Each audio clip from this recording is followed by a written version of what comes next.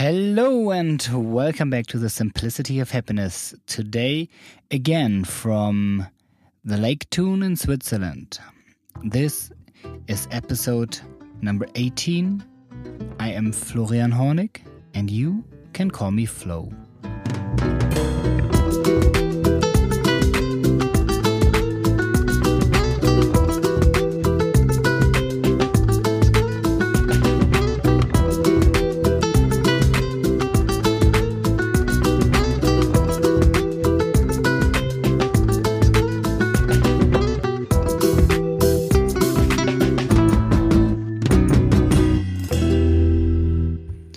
Hi there, it's good to have you back. Thanks for tuning in again. This show is for you, and so I am very happy to have you back today. I am going to talk about travel and open borders. Although this isn't anything that you can change for yourself right away, but it's something that you can appreciate and that you can help to develop even further. In the last session, I talked about fear and not traveling, fear and closed borders, fear and isolation is, I think, very strong connected, because very often people who tend to shut themselves off, people who want to build a wall, they fear something. And there shouldn't be a reason to fear anything. I think you create the potential, you create the surroundings for something bad or evil to happen in your own country. And if you want to lock anybody out, then maybe you're just exporting the problem and it can become even worse and the hate is growing over there. And then people try to find some ways to kidnap airplanes or do bombings on airplanes where passengers from your country are traveling with. So when I think back, me being a kid, 3 to 10 years old, this was the 1980s. I lived in, well, as you can tell, in Germany. And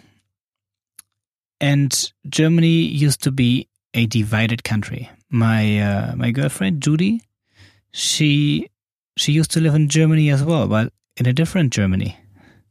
2 separate countries, one socialist, one capitalist, one basically owned by Americans, the other one basically owned by Soviets. And I was living all the way in the west, near a city called Cologne. And we liked to spend a lot of time at the sea. So every time we wanted to go to the sea, we went to the Netherlands. Traveling to the Netherlands meant checking through a border, changing money, having gulden. That's what they used to pay with in the Netherlands before the euro.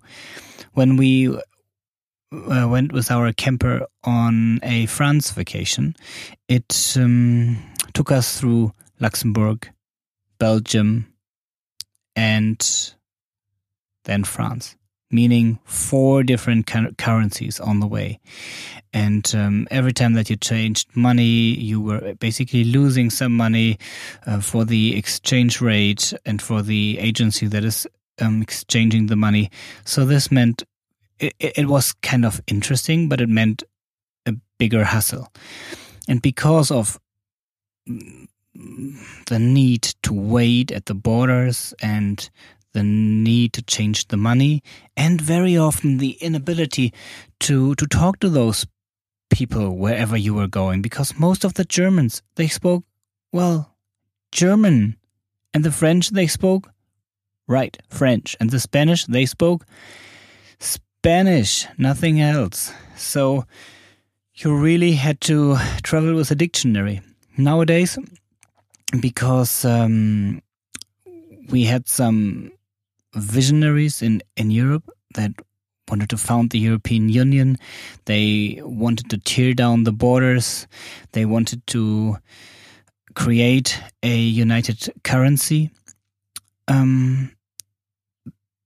The different nations started to teach foreign languages to everybody at school. So nowadays, wherever I am, I am basically able to talk in English to those people.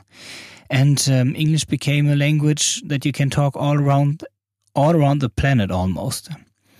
And something else happened because of these borders. Nations like Spain, Portugal, southern Italy, they were so far away that it seemed like an adventure. This was like almost going to Africa when you were visiting Portugal, countries that were thought to be very poor, very strange, very much different. We only had some Portuguese people working in Germany and then maybe going back like the Turkish. And what happened with opening these borders, we created, at least among most of the young Europeans, this created something like a European identity. Many of the young ones, if they like how the EU is working or not, maybe something different. But in the first case, they say, well, we are Europeans.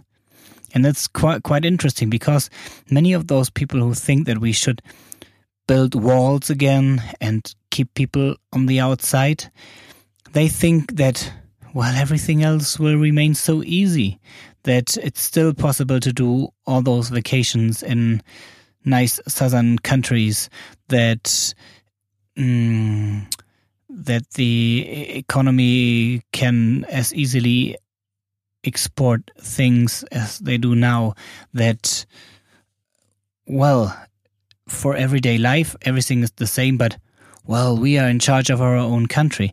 But this ain't working. If you build up the walls, you will create differences, you will create tensions, and this is just something that I would like you to keep in mind, to be aware of, and say, yeah, even if I want to be more independent as a country, as a region, there should be ways of autonomy inside the same union. And I just saw in Facebook just the other week an ad for a DNA test, and they were testing, well, quite national thinking people in Europe, what the DNA says, what other nations, what other ethnic groups they include in their personal DNA. And this was always spread all over Europe. So there is nothing like a German or a French or an Italian race. There have been movements through Europe for forever. And so it should be maybe more being proud of where I grew up, because I'm somehow rooted there, and I'm proud to show to other people that are visiting or who move there. But without all the hate, I think it becomes much easier if you keep speaking friendly to people. Because if you don't make anyone angry at you, then you won't have tensions, and there will just be no reasons to, well, invade your country. So the whole topic is a little bit off simplicity of happiness, because it's not so simple. The whole opening borders, managing countries. But on the other hand, what you can do about it is it's very simple. It's being nice. We talked about fear. What are you afraid of? How can you deal with your fears? How can you be an open-minded, friendly person? Because if that's the way that you talk to the world, that's what's gonna come back. And every time there is some panic in the internet, right-wing parties,